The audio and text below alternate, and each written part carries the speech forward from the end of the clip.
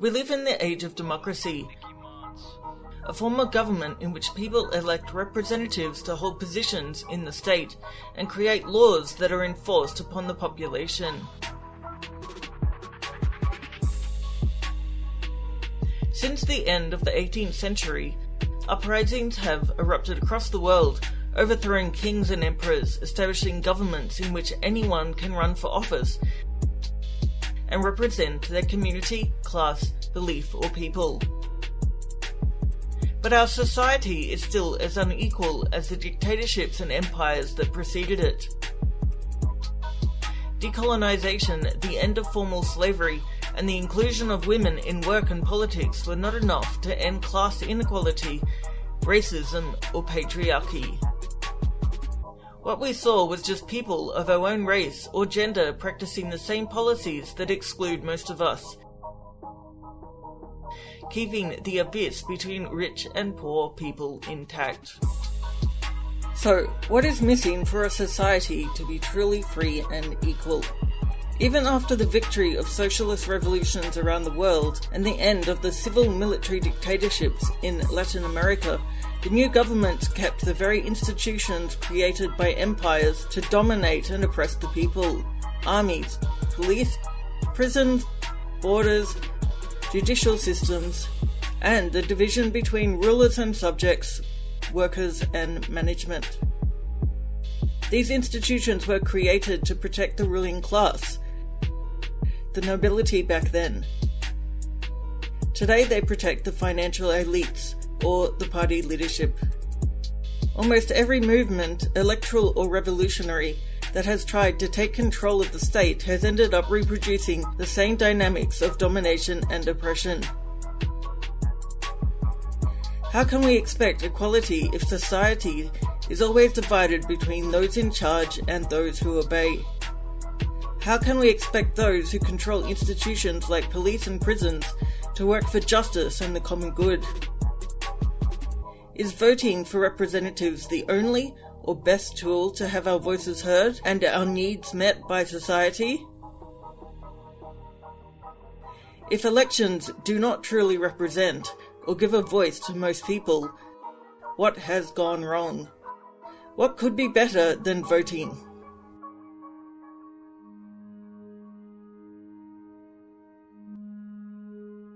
Absolutist regimes are naturally unstable.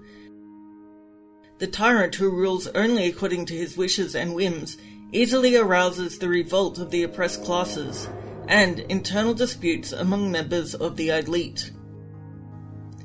When the people overthrew the monarchies, new elites, like the bourgeoisie, rushed to take control of the new ways of governing.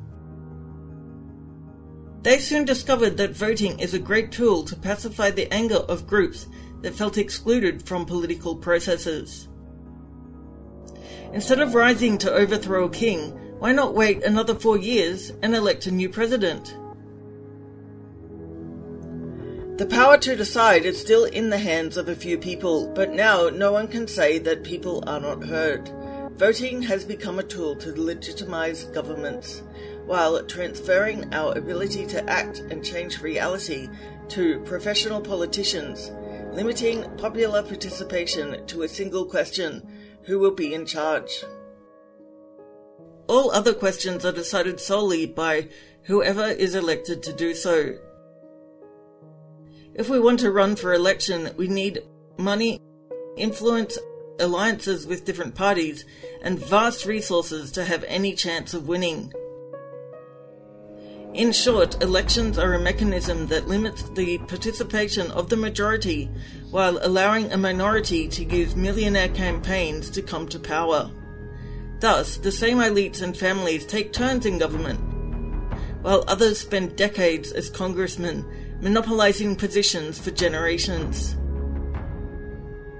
Their activities are solely focused on governing, so it is hard to think they could represent anyone other than their own class of rulers.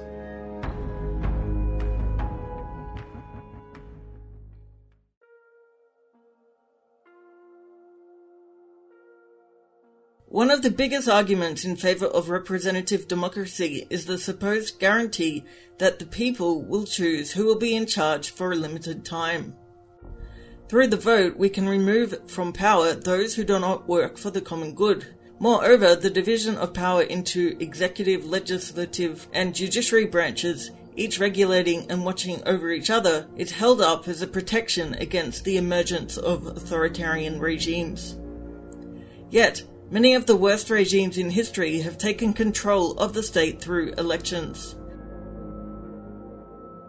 Adolf Hitler, for example, was appointed Chancellor of Germany by the Nazi Party through democratic means. The vote of a majority of people who are eligible to vote is not the same as the vote of all people, nor is it enough to prevent tyrants or racists coming to power. Donald Trump, Jair Bolsonaro, and Rodrigo Duterte were all elected even though they promote hate speech, racism, and chauvinism. And they were not even really chosen by a majority. Trump did not even get a majority of votes that were cast, and Bolsonaro was elected by the votes of less than 40% of the electorate. Another problem with representative democracy is that it allows for measures of exclusion and oppression that function much in the same way as dictatorships. Just remember that the oppression of Standing Rock began under Obama and only continued under Trump. For those in marginalized groups, or whose existence and culture are an obstacle to colonial and capitalist forces, democracy can be as violent as a dictatorship, even under a left-wing government.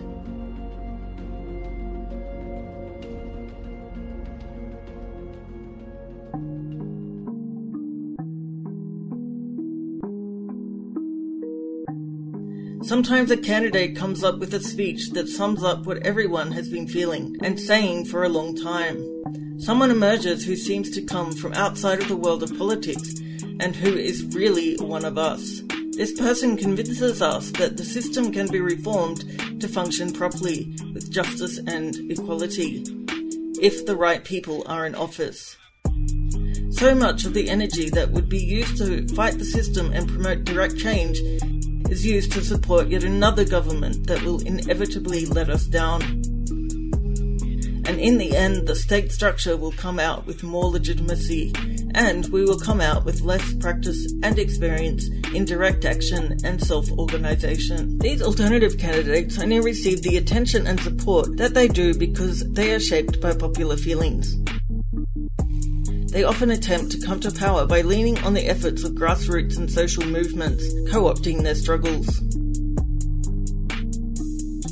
But their politics and actions do not reach the roots of the issues and are limited to masking structural problems. They change the discourse, but remain mere managers of politics and the economy, like all those before them. So should we invest our energy in supporting these politicians? Or in building mobilizations that create enough pressure to make governments yield to our most radical demands and needs? We are often terrified by the possibility of our country being ruled by the worst possible candidate. But the real problem is the concentration of so much power in the institutions of government. Were it not for this, we would not be so afraid of authoritarian, fascist, and racist individuals taking office whenever there is an election. As long as there are states and other institutions that concentrate power, there is always a risk that fascists will take control and threaten our freedom and our lives. Rather than despairing and trying to put someone who represents us at the top of these institutions, we need to build forms of distributed, decentralized power that make these institutions obsolete. Democracy is a game where results can change, but the rules will remain the same. Like an open-world video game, which creates the illusion that we have the freedom to make our own choices, when in fact the only possible choices are those created by whoever programmed the game. Of course, there are differences between Lula and Bolsonaro, between Biden and Trump, But those changes made by a democratic government, even one with a high degree of competency and intentions, are very restricted and can easily be undone by its successor. So, it's important that we invest our energy in more efficient ways, opposing the power of the state and all the institutions that concentrate the power that is ripped away from us. We need more efficient tools to prevent tyrants from controlling the state. We need to ensure that those who cannot win elections have their existence and needs protected. How many more centuries will it take us to agree that representative democracy cannot keep its promises?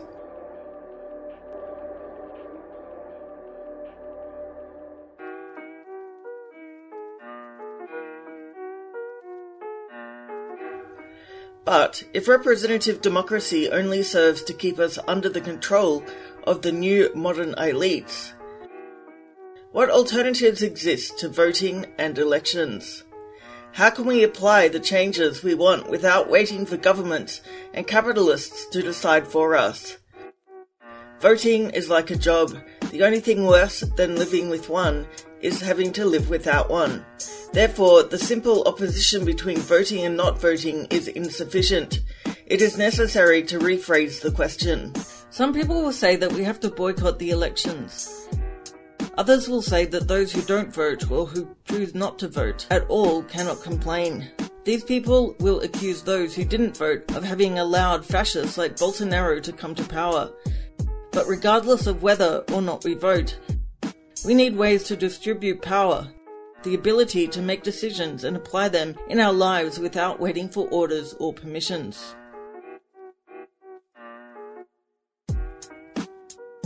History shows us that participating in electoral politics means giving up on building a collective oppositional force in order to deliver even more power and legitimacy to the very political institutions that tomorrow may be in the hands of dictators and authoritarians. Whether they assume power through a coup d'etat or by way of democratic elections such as Bolsonaro, Trump and Hitler did. Therefore, instead of just asking someone to vote or not, let's try forms of political action that may make a concrete and immediate difference to us and our communities, so that we can act directly on the issues most important to our lives. There are several tools and paths we can follow that, rather than taking power away from us and handing it to politicians, directly empower us in our communities. These include direct action, consensus decision-making, the search for autonomy, the construction of interdependent federations and networks, transformative methods of conflict resolution, the creation of spaces of encounter and exchange, and other possibilities to foster decentralization, horizontalism, solidarity, mutual support, and a more equal, just, and free world. Don't wait for permission or direction from some authority. Don't beg for some higher power to organize your life for you. Take the initiative with your community.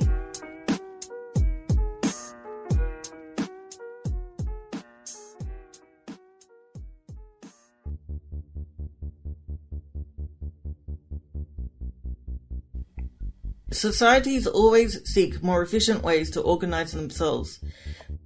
Popular discontent is a continuous force for change. In fact, democracy is one of the best and most efficient forms of government that has ever existed. It allows us some measure of voice in our affairs.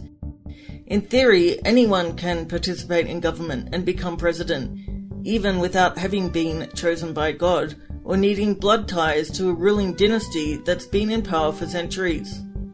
However, over the last 200 years, practice has shown us that even democratic governments, elected by popular vote, must align themselves with the ruling class in order to be able to govern, thereby maintaining deep political and economic inequalities. Therefore, our search cannot end here. We need to look at the history of social revolutions and other societies and cultures that have lived and organised in different ways.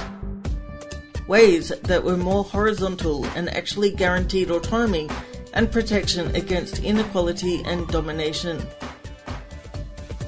Voting for a class of representatives and expecting them to solve our problems is to accept a policy of passivity. Organising within communities and broader networks towards a goal of mutual aid and direct action. This is a policy for those who do not just want to watch and wait, but for those who want to take control of their lives and fight for a society based on justice and equality. If all the energy and resources wasted on political campaigns that don't even win elections were used to strengthen and serve communities, we would be in a much better situation. Why not experiment with something radically different from now on? If, for many people, bourgeois democracy and capitalism seem invincible and impossible to get rid of, it's worth remembering that empires legalized slavery and the divine right of kings also seemed invincible until the eve of their fall. No matter who will be elected, we will be ungovernable.